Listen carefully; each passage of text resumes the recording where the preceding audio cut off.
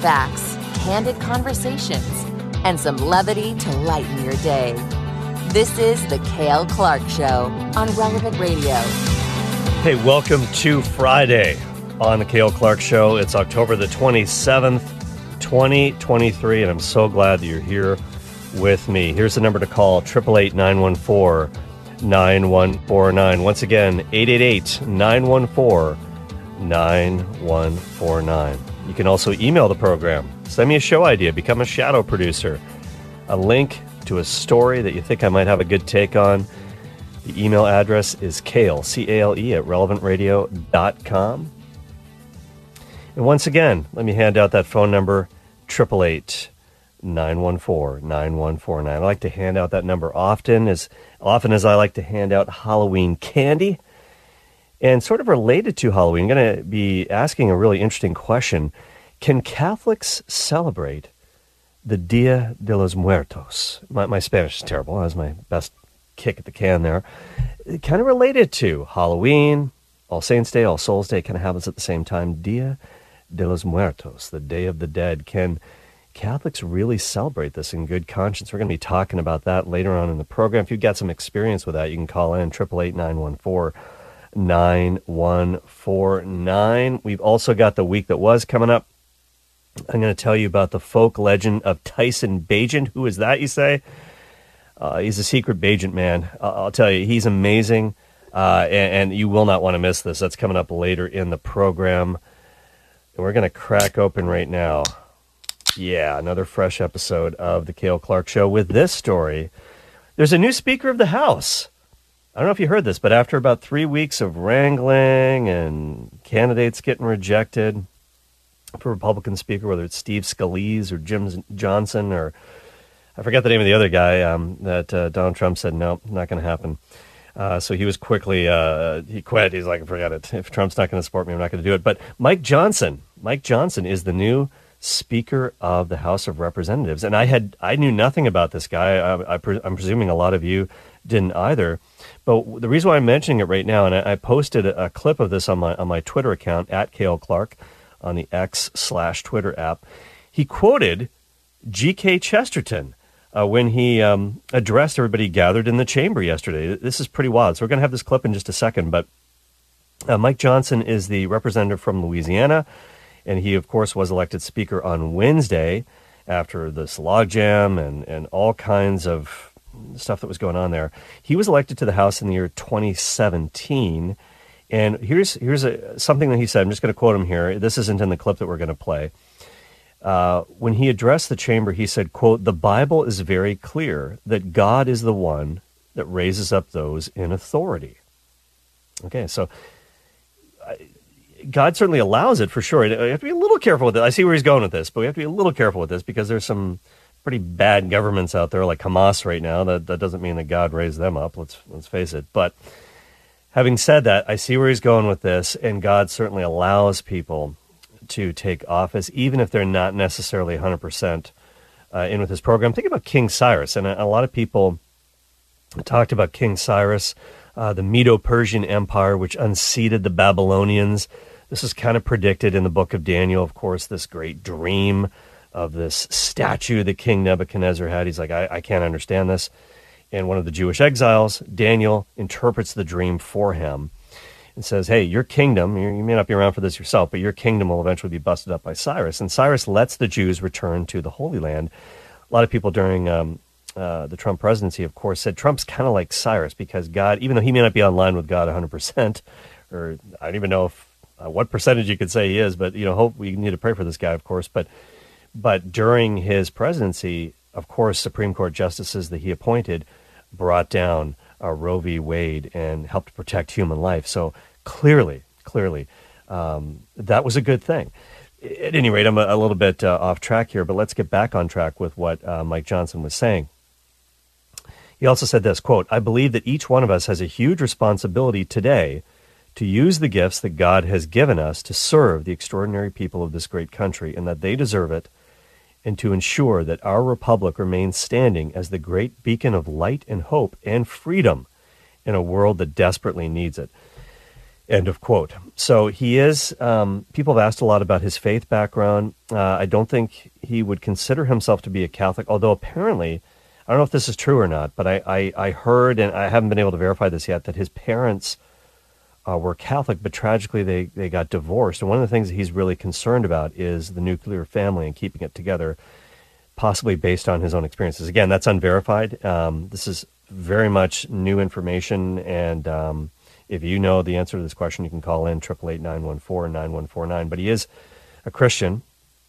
He's married with 4 children, and he has, I read this on the Focus of the Family, on the family website, he has an A-plus rating on the Susan B. Anthony Pro-Life scorecard. And the Heritage Foundation has also given him a lifetime score of 90%, so he's got their seal of approval as well. Back in 2022, he tweeted this out on the anniversary of the Roe v. Wade ruling, the anniversary of that, the tragic anniversary of that. He said, quote, "Abortion takes a baby's life, a person made in God's image." In 2015, he said this to a reporter when he was a member of the Louisiana state legislature. He said, quote, "Many women use abortion as a form of birth control in certain segments of society, and it's just shocking and sad, but this is where we are. When you break up the nuclear family, when you tell a generation of people that life has no value, no meaning, that it's expendable, then you do wind up with school shooters," end of quote. And we talked a little bit yesterday on a really intriguing episode that we had here on the Cale Clark Show about some authors in the 20th century that kind of predicted the cultural malaise and mess that we're in right now. And a caller also mentioned Pope Paul VI, who also prophesied this, that if contraception became widespread, that abortion would be the backup birth control, and it would certainly lead to more abortions, not less. Anyways, he also opposed the legalization of gay marriage, worked with the Alliance Defending Freedom, and he worked with Focus on the Family, too, to try to urge the Supreme Court to maintain existing laws about marriage that were on the books. The Supreme Court at the time, as you know, did legalize same-sex marriage in a very controversial ruling, 5-4. And he said about this ruling, he said, quote, "This will open up a Pandora's box," end of quote. And we see how things have gotten progressively more and more dire in terms of things that are happening in the culture with respect to the breakdown of the family and all kinds of perversions of sexuality that are happening, transgenderism, everything is kind of, it's all of a piece in a certain sense, although they are separate issues on their own. But here's the quote that I wanted to share with you that Mike Johnson said regarding G.K. Chesterton. It's really interesting during his speech at the House of Representatives. Check this out. It was in 1962 that our national motto, "In God We Trust," was adorned above this rostrum.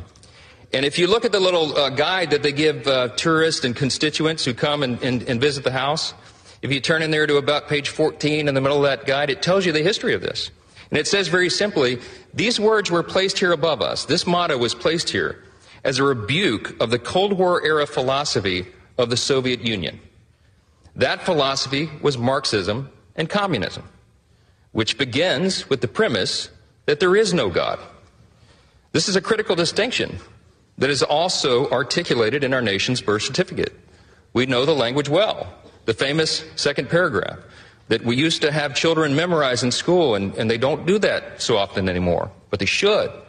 G.K. Chesterton was the famous British philosopher and statesman, and he said one time, "America is the only nation in the world that is founded upon a creed." And he said it's listed with almost theological lucidity in the Declaration of Independence. What is our creed?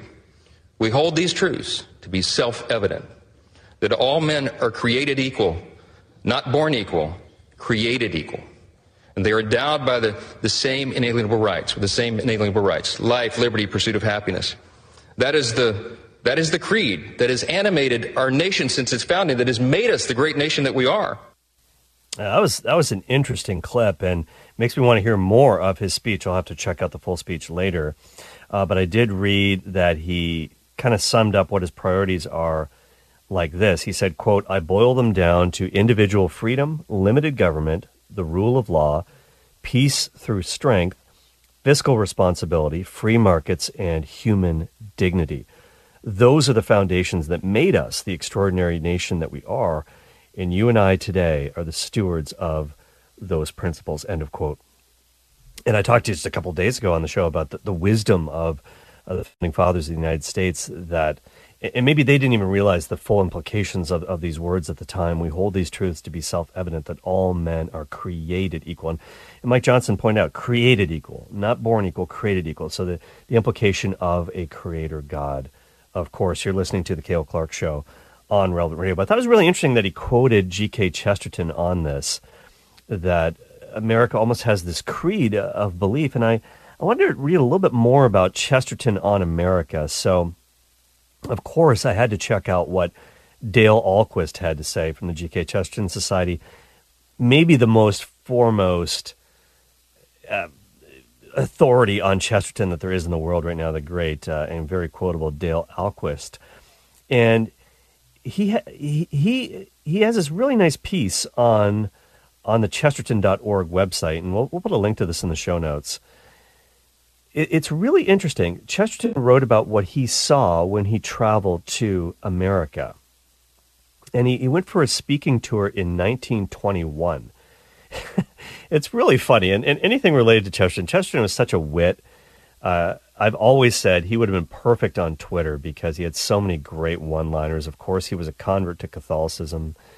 And he was often asked, why did you become a Catholic? And he said, because it's true. Great line, and there's a million reasons why it's true. And he said there are a million doors into the church, a million roads, unique to each person, but we all wind up in the same place. And he had his issues. He wrote about this in The Catholic Church and Conversion. He wrote an incredible book called Orthodoxy. You know this. But when he was getting ready to go to America for a speaking tour, and this is in 1921, he went to the American consulate in the UK regarding his passport. And so one of the questions that he had to answer was, are you in favor of subverting the government of the United States by force? So Chesterton said in response, he said, I prefer to answer that question at the end of my tour and not the beginning, end of quote. So lots of funny stuff from Chesterton. And Dale Ahlquist said that another cool thing that happened was when he went to Broadway, New York City, he talked about the lights of Broadway, and he said that they would be, quote, a glorious garden of wonders to anyone who was lucky enough to be unable to read, end of quote. So he said that the road to international friendship, Chesterton said, is through really understanding jokes, and that the friendship between America and England is founded on reciprocal ridicule. But he had some really, as Ahlquist said, some more serious reflections on America. And let me just quote Dale Ahlquist here. He said, quote, because Chesterton is a universal writer whose truths transcend national boundaries, we often assume that what he writes about England is also true of the United States, and often it is. However, the two countries are not the same. Chesterton uses every opportunity to point out the differences between the two, the characteristics that make each country unique. So here's a quote from Chesterton. He said, quote, all good Americans wish to fight the representatives they have chosen. All good Englishmen wish to forget the representatives they have chosen, end of quote. It's a fundamental doctrine of Chesterton that each country is unique and that its distinctive qualities, customs, and traditions should be preserved. Thus, visiting each unique place would broaden our minds, no? And this is kind of an interesting segment because there's so many people, and my wife's a big travel nut. She's got the travel bug, loves to travel. And it's true that traveling can be an education unto itself.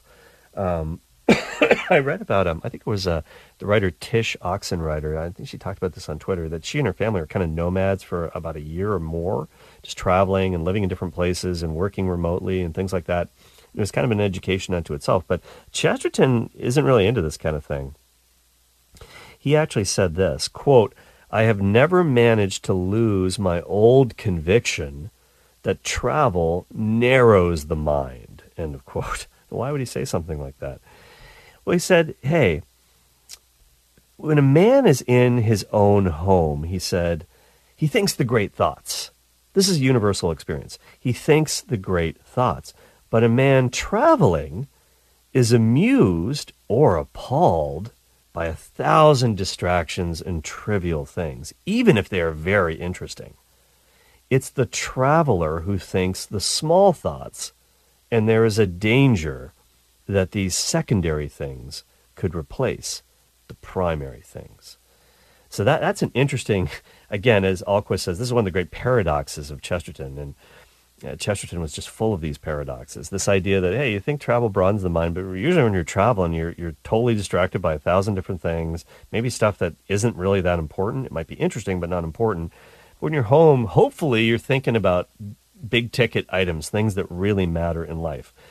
But even when he was in America, he still thought about important stuff because he was a smart guy. He was a real intellectual. He said that, Alquist says rather, that when he was writing What I Saw in America, Chesterton kind of started it out as kind of a travelogue, but eventually it became this big extended reflection on what really makes a nation at the end of the day. And however you define a nation, he said that America is really the exception. It's a nation like no other.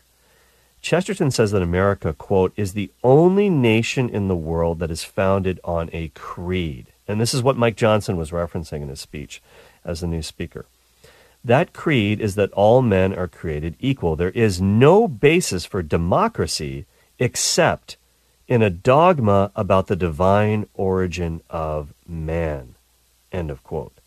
Thus, America is necessarily a religious nation. And Chesterton also said this. This is interesting as well. He said that America has the soul of a church. The soul of a church.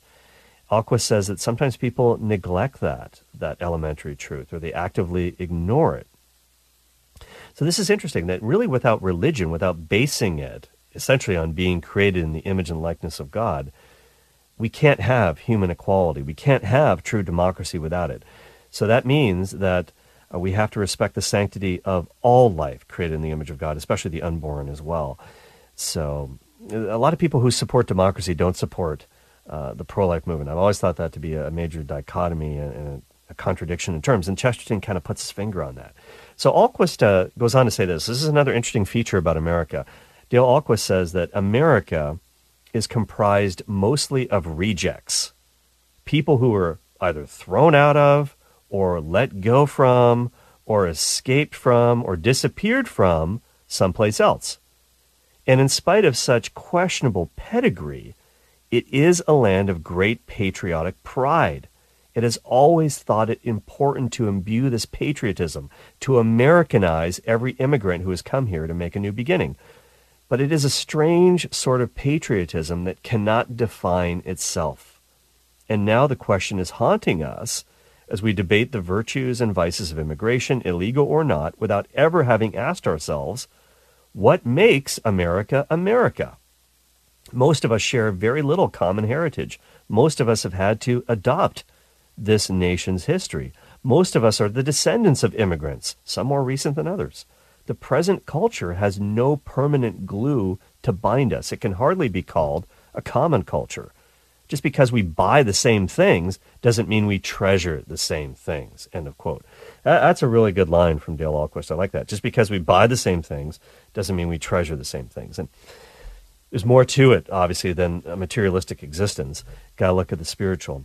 And so it's interesting. And he talks about how Chesterton predicted racial strife in America because of historical wrongs that have been done to certain groups, of course, African Americans, of course, and others, Native Americans. But this idea of the creed that Chesterton mentions about equality, this is the thing that most every American does believe, in spite of all the obvious inequalities that are still out there in the culture, economically, politically, educationally, and also Alquist mentions what he calls the bizarre system of news and entertainment. And then here's another thing about the American spirit that Chesterton kind of put his finger on as a Brit, as someone from outside. He said that there's only one mood in America. Chesterton said there's only one mood in America. And he didn't quite know what to call it. He said, should I call it hustle? Like American hustle, right? Uplift, whatever it is. The historic love of comrades, the last hysteria of the herd instinct. But he says this American sociability is like Niagara Falls. It never stops. And it has a constant pressure behind it. He says the typical American is a live wire, not only active, full of energy, but also sensitive, like a live wire. The American uses his great practical powers upon very small provocation. There's a kind of a sense of honor, like a duelist. Challenge you to a duel in his readiness to be provoked. And so Alquist said, when he was talking about this stuff, Chesterton is perfectly describing John Wayne, Clint Eastwood, Rambo, right? Hey, First Blood, right? Great film. The other ones kind of went off the rails, but anyways, still fun though. There are many things about America that Chesterton was really, really fond of. Not only individual people, he loved the heartland, he loved the farms that were all over the place. Not so excited about the cities. He saw the creeping industrialization. He called them forests of brick. We don't call them forests of brick anymore. We call it the concrete jungle. But he also said the cities were a labyrinth of lifeless things, eating up the landscape. And Alquist says, it's kind of interesting because he loved the farmland, wasn't so fond of the cities. But since the last time Chesterton came to America, the family farm has been decimated. And Main Street has been populated with what Chesterton called half-educated people who have no connection to historic things because they've been utterly separated from the land.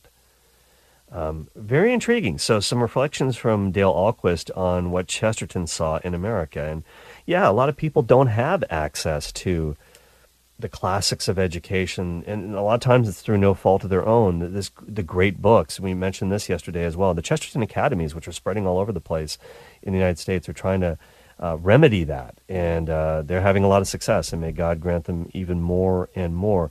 So that was really interesting that Mike Johnson mentioned Chesterton, so I thought I'd just share a little bit about Chesterton's trip to America. Wondering what you think of this. 888-914-9149. It's a toll-free line for the Cale Clark Show on Relevant Radio. 888-914-9149. When we come back from the break, I'm also going to answer this question. Is it okay for you as a Catholic coming up next week to celebrate Dia de los Muertos? And I'll keep working on my Spanish during the break, and I'll be right back.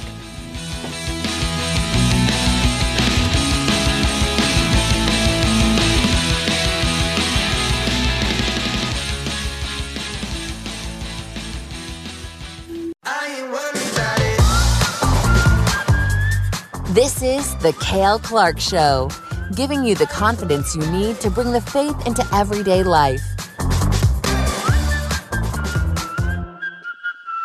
I don't know what you've been told, but time is running out, so spend it like it's gold. I'm living like Hey, welcome back to the Cale Clark Show on this Friday, the 27th of October, 2023. Now, next week, of course, it's All Hallows Eve, better known as Halloween.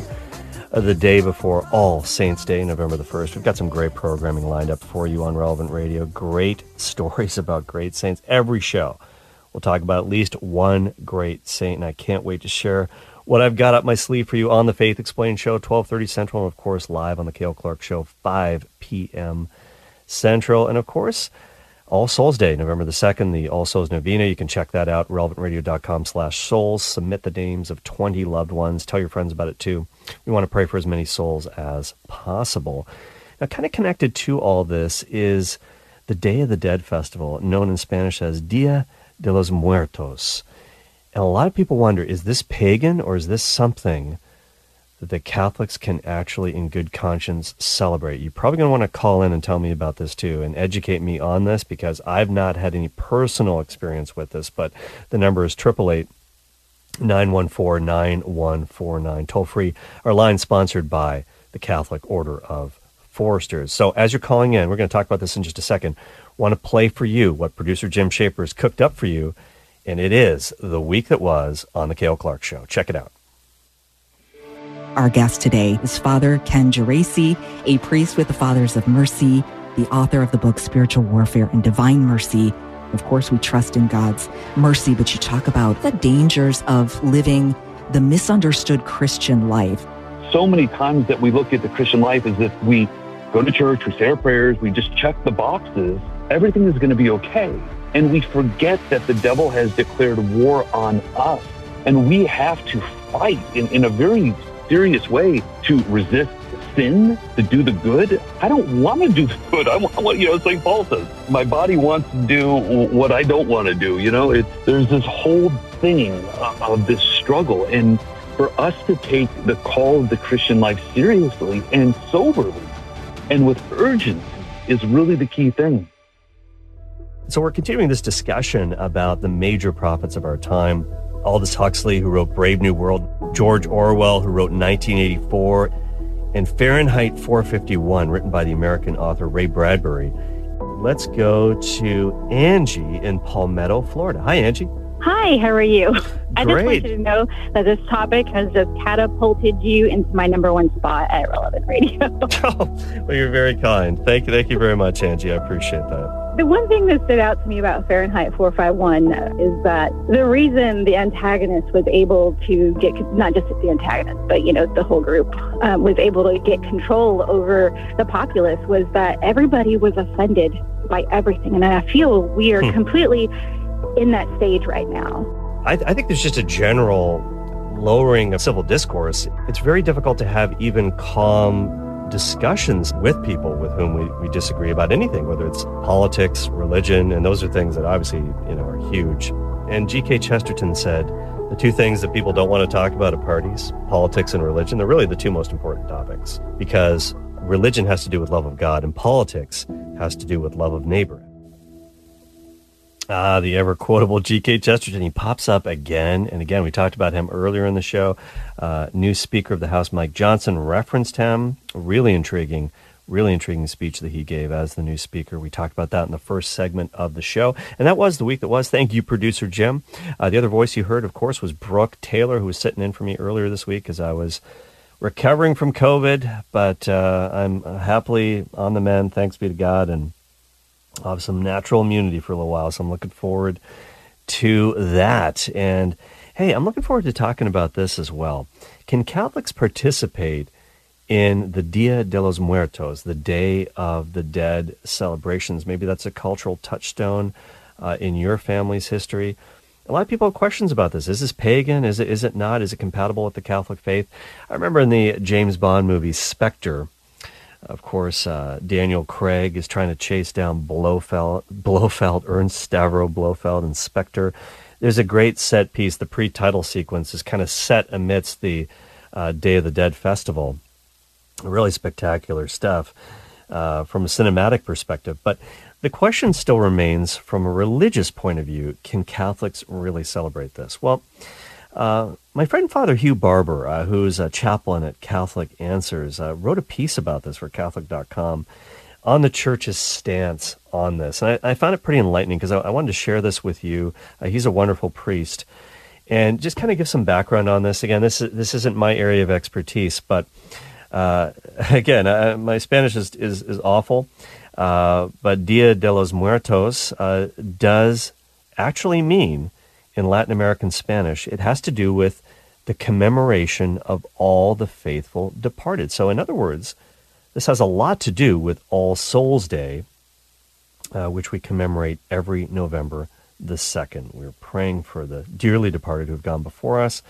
And if they're in purgatory, we want to lessen their experience there with our prayers, with our sacrifices. So Father Barber says that there are a lot of customs associated with commemorating the dead. According to Dia de los Muertos, visits to the cemetery, the graves of loved ones, cleaning up the area, laying some new flowers, setting up commemorative altars, even sharing a meal in the cemetery at the gravesite. Now, to some people, they might say, wow, that seems really macabre. Why would you want to do this? There's special dishes that are used to serve. And these go back pretty far back, actually, in Christian history. And Father Barber actually mentions an incident in the life of St. Augustine and his mother, St. Monica. This is something I hadn't heard of before. There could be a little bit of extra partying going on here, a little bit like Mardi Gras, where things can sometimes get out of hand. And the fathers of the church said, you got to restrain yourselves here. Let's try to stay as pious as possible as we do this. And in the Confessions of St. Augustine, Monica and St. Augustine, they came from, obviously, Carthage, North Africa, and they wind up in Milan. And Monica is like, I don't really kind of like the way they celebrate the Day of the Dead here in Milan, because in North Africa, the party just never stopped. Party rock is in the house tonight. And St. Augustine says, okay, you really need to calm down here, Mom. Just kind of dial it back a little bit. We need to be a little bit more austere here. So what's the point of these celebrations in the first place? Well, Father Barber says the point of the day is prayer, works of mercy, penance for our dear dead, combined with the strongest means of helping them reach their heavenly homeland, the holy sacrifice of the Mass. And this is the greatest prayer that we can offer, the greatest sacrifice that we can offer as well. But of course, we are doing this Novena for the Holy Souls, as we do every year on Relevant Radio from November 2nd to the 10th. The Day of the Dead is actually a day that we can show our love for the faithful departed by interceding for them and hastening their journey from purification in purgatory to the blessedness of heaven. And when they get there, they're going to show their thankfulness to us by praying for us as much as possible. What about the whole issue with the painted skulls, referencing the Day of the Dead festival? That is very intriguing. Well, this is something intriguing, and it doesn't mean what a lot of people think that it does mean. The painting of people's faces, face paint to look like skulls, and painting of the skulls themselves, this is not like what happens on Halloween. Very often skulls are brought out as Halloween decorations. You see them, skeletons. Sometimes it's meant to scare, but for Dia de los Muertos, it's actually reverence. The reason is that they want to, people who celebrate this feast want us to know that we actually embrace death.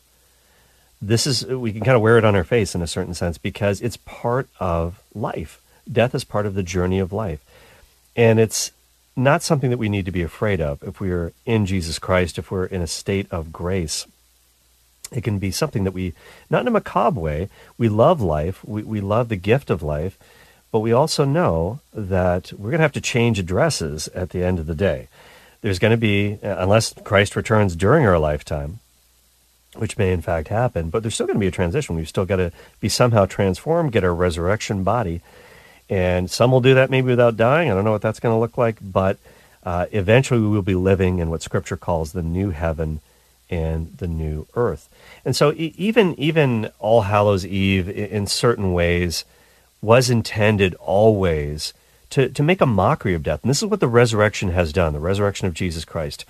"O death, where is your sting?" as St. Paul wrote about in his first letter to the Corinthians, chapter 15. Christ has defeated death. He's defeated Satan. He's defeated sin. He's defeated evil. He's defeated death. So we don't have to be afraid of it anymore. And so this idea of painting a skull on one's face is sort of saying, don't be afraid of this. This is normal. The saints very often would have a skull on their desk. St. Jerome, the great biblical scholar and translator of the Bible and church history, lived in the Holy Land. He would be very famous for having a skull on his desk, always keeping the end in mind. In that sense, he was a forerunner of The 7 Habits by Stephen Covey. Begin with the end in mind, and you'll make much better choices in life.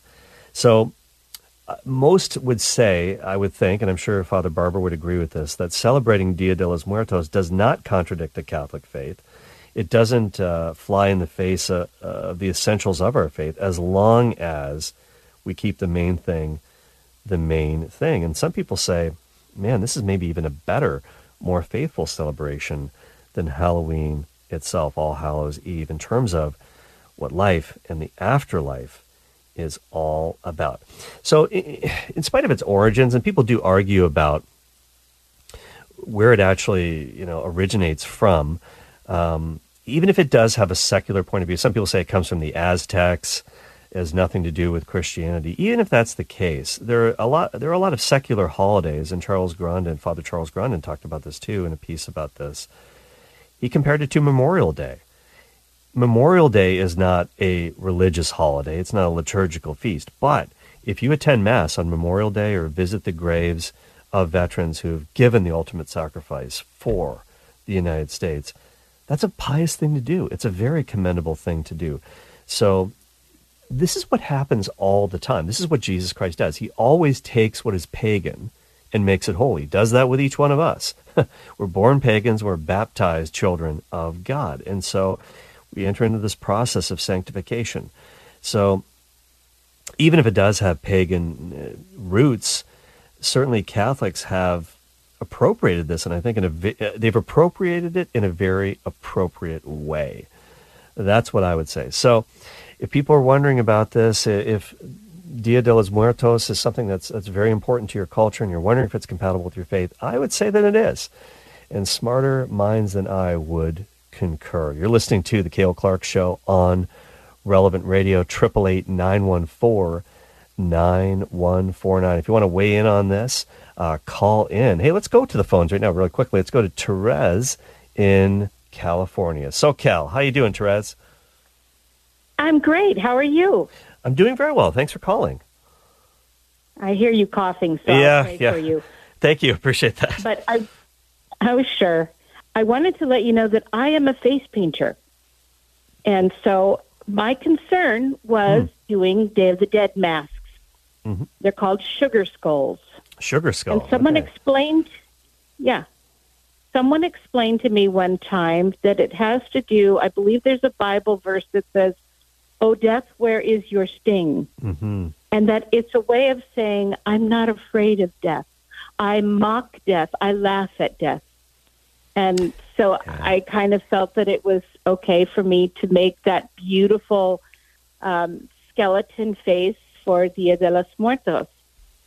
That's exactly right, Therese. You know, and as we talked about, St. Paul wrote those words in 1 Corinthians 15, "O grave, where is thy victory? O death, where is thy sting?" And of course, death, the grave, has been conquered by the resurrection of Jesus Christ. So you've got it exactly right. It's a way of, in a sense, mocking death. Hey, what can you really do to me, right? It's a sting. It hurts for sure, but it's not a mortal blow in the sense that it's not an immortal blow, because we will live forever. We have eternal souls, and God will give us back resurrection bodies in the afterlife. We won't get sick. We won't be coughing and hacking like I am. Well, I'll tell you what, we got to take a quick break right now, but we'll be right back. 888-914-9149 with a folk legend that you are not going to want to miss. Be right back.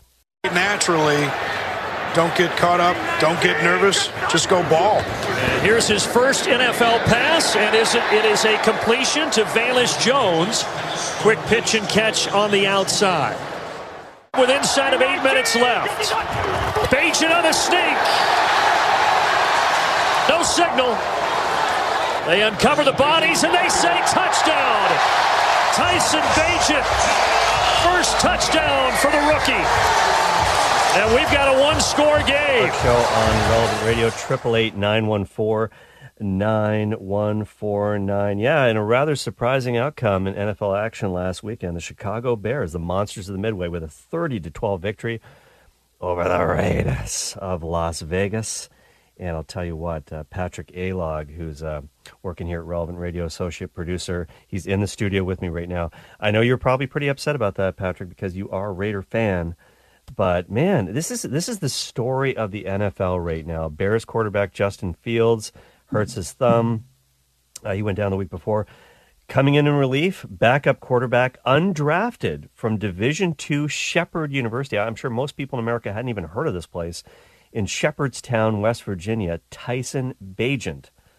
And I'm telling you what, he is something else, and he so far is the story of the NFL going into this week. And had you heard about this kid before he got into game action, Patrick? No, I haven't. I only heard about him because they played my Raiders, and I know the score says, they shouldn't have won and stuff, but I'm a Raiders fan. They're not doing good. I wasn't surprised. The Raiders had a backup quarterback as well, so no, not surprised at all.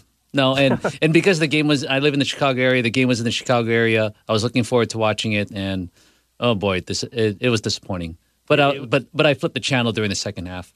Yeah, it's interesting. And by the way, speaking of somebody else who was disappointed was Raiders quarterback, the actual starting quarterback for the Raiders, Jimmy Garoppolo, who's from Arlington Heights in the Chicago area. I'm sure he had a lot of family and friends who had tickets to that game, wanted to see him play for against the Bears. Didn't happen. He didn't play either. But what's interesting about Tyson Bagent, and he's kind of a folk hero type character. The legend just keeps on growing. Not only because of the fact that he played Division II. He's one of only a few Division II quarterbacks who have ever played in the NFL. But he has the all-time NCAA record for most touchdown passes, which is, I think, 159, if memory serves me correctly, and also most passing yards. And I just think it's kind of interesting because, Patrick, the NFL gets quarterbacks wrong. For all the scouting and for all the analytics, they get quarterbacks wrong all the time. Who's going to be a good pro? It's not just quarterbacks, it's positions. You can make an argument that NFL drafting might be the hardest of any of the professional sports. I mean, we see it in not just, we see it not just quarterbacks, but a lot of positions. But of course, when you said quarterback, I mean, look at it. The greatest quarterback of all time, Tom Brady, 6th round, 199 pick overall, right. and about 7 quarterbacks were drafted before him. That's right. The GOAT was picked 199th overall. It's unbelievable. Brock Purdy, obviously starting quarterback for the 49ers. He was Mr. Irrelevant. That's what they call the last pick in the NFL draft. He was literally the last pick in the NFL draft. I think the Niners would have won a Super Bowl with him had he not gotten hurt in the NFC Championship game against Philadelphia. And now Tony Romo, he's another undrafted quarterback. Mm-hmm. Kurt Warner, think about him, a Super Bowl champion with. I know Jim really loves this, of course, because he was a big fan of the old St. Louis Rams. Not a big fan of Stan Kroenke moving the team, but that's another story for another day. And then we have another undrafted kid, Tyson Bagent, Shepherd College. But here's the wild story, and why he's kind of become a folk hero. Before the draft, Robert Griffin III, who won the Heisman Trophy, of course, became a Rookie of the Year in the NFL. He's now a broadcaster. He went to Shepherdstown, West Virginia, to get the backstory on Tyson Bagent at Shepherd University. And it's a wild piece. I put it up on my Twitter account. It's like an 8-minute clip. But they interviewed his dad. Now, Tyson Bagent's dad's name is Travis, and he calls himself the Beast. The Beast. He's a 17 times world champion in arm wrestling, and he considers himself to be the greatest arm wrestler of all time. This guy's like a pro wrestling character. He's got personality to burn. He is unbelievable. You got to see this clip. And I wish we had time to play this. And not just, I don't know if you're going to mention this, and not just arm wrestling, but he's won championships on both arms. That's true. The 17 championships, many of them are with the left arm, many of them are with the right arm. He doesn't care. He just likes beating people. And he sees himself as being the best in the world at what he did. And he really passed this on, this attitude, this mindset to his son, Tyson. Now, but that's a bit of a longer clip, so you can check that out on my X feed at Cale Clark, C-A-L-E, Clark with an E. I reposted it there. But Peter Schrager, who works for the NFL Network, he's one of the hosts of Good Morning Football. He actually tracked down the college coach at Shepherd University, Ernie McCook, and he talked about some of the rather unorthodox training regimen that Tyson Bagent would engage in. Listen to this clip. Check this out. He will prepare and work. He's going to physically train his body. When he talked about shredding his life away and CrossFit, that's 100% accurate. Like, if you're ever in this area, you need to come visit Shepherd University, because behind our locker room, his high school history teacher lives back there, right? And they have a man cave CrossFit training that they do. I mean, it's like all natural. Like, you're taking a log and you're bench pressing a log 50 times. Then you're running to the river with a weighted backpack and back. And that's the kind of stuff he does. They hollowed out. We're right on the banks of the Potomac River. Tyson and his roommates hollowed out a stream to make it a cold bath. A homemade cold tub? A homemade cold tub on the Potomac River, and they would go down there in February. I mean, we're not talking July where they're cooling off. They're going down there and really going through it. I mean, just the things like the natural things that happen. Yeah, that's just wild. He made his own cold bath out of the Potomac River, ice cold water. This is unbelievable, unorthodox stuff. And Patrick, have you ever been have you ever used a cold bath? Have you ever tried that? Closest I've used the cold bath was when I did Exodus 90 and I took those, 5-minute cold showers. That's as close. Hey, that's a start, right? Mm-hmm. And I've never done it. Full disclosure here. But producer Jim, you do the cold plunge, don't you? Yeah, I used to do it when I was training for marathons, and I've been doing some more training recently. And last Saturday, I actually did my first one in a while. You just have to sit in the water for a minute in the cold water. Then you pour the ice on top, and then you pray that it ends soon. Who would be the saint to pray for that? Patron saint of cold baths. Good question. That's a great. Has anybody froze to death and been canonized? I don't know, but that sounds pretty uncomfortable. But hey, we got to get uncomfortable to get holy, right? It's a good mortification for the body. I'm sure it's got a lot of great health benefits. It's all the rage right now. There's even a company that makes cold tubs for you to put on your porch and stuff, and it's making a lot of money. I don't know. But I just think this Tyson Bagent story is incredible. I actually saw him because I'm kind of a football geek. I did watch a lot of preseason Chicago Bears action, and I saw him play in the preseason. And I'm telling you, man, he was great at diagnosing defenses, good accuracy, decision making. I thought, man, this guy could make it. I mean, playing against backups though, right? In preseason games, so you never quite know. But he acquitted himself pretty well.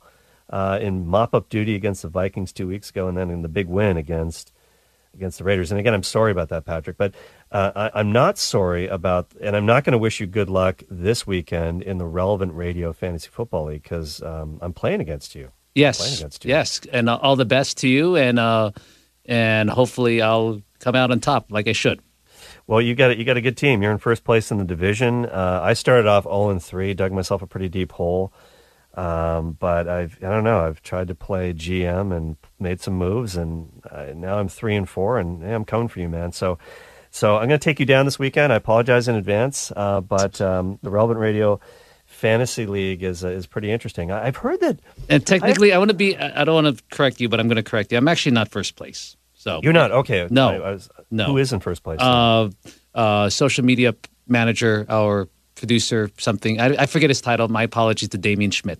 Damien Schmidt, that's right. He's the manager of I think digital. He's a VP too. VP of digital. Okay, yes, thank you. Downgraded him thank from you. Manager to thank you. He's a VP, and you're going to have a pink slip on your desk in a minute from Damien. I don't know if Damien has that power. No, Damien would never do that to you. But Green Bay Cheese is the name of his game, his team, and that's the name of the game. I'll tell you. Anyways, I've heard Father Rocky may have some help managing his team. I don't know if that's illegal, but he's the CEO, so he can do whatever he wants, I guess. But anyways, having said that, good luck this weekend, sort of, and thanks for joining me to talk about that. Let's go to the phones right now. Let's go to Miguel in Riverside, California. Hello, Miguel. Hello, blessings to the whole group over there. Thank you. Hey, I, as a Mexicano, oh wow, I have something to say about the Dia de los Muertos. As a young boy, when we were kids, nobody painted their faces at all. Number one, that really began, like you mentioned earlier on that James Bond movie. It didn't begin there, but Hollywood hyped it up. It's so not really that big nobody, of a part of it. Okay. Day, yeah, even to this day, last year I was down there on the Dia de los Muertos, and what we do is we have a mass at the cemetery. Mm-hmm. So there's a mass. There's a mass at the cemetery. We do take flowers. We do take, and yes, people do go and some people do take their guitars and sing and eat. Yeah. Just like if you were to go to a cemetery here and spend at the cemetery, spend a time with your deceased loved ones at the cemetery. It's the same thing. And you do take flowers, and it's nothing out of. But the main important thing is that we would pray a rosary. We pray a rosary for our deceased one, for their soul, and then you go home, and that was pretty much it. Miguel, I love this that you're saying this, because I think one of the great things about this tradition is that it really highlights the communion of saints, and the fact that you're there, you're having this meal at the gravesite, and it's not like this person doesn't exist. They are still in God's hands, and if they're in purgatory, we got to pray for them. But I love this. The communion of saints, we're all in this together. Hey, thanks for joining me together on the Cale Clark Show. Have an awesome weekend, everybody. Keep it locked on Relevant Radio. Jim Shaper produced. Patrick Gaylock took your phone calls along with Miranda. Take it away, Michaela. Thank you for listening to my daddy.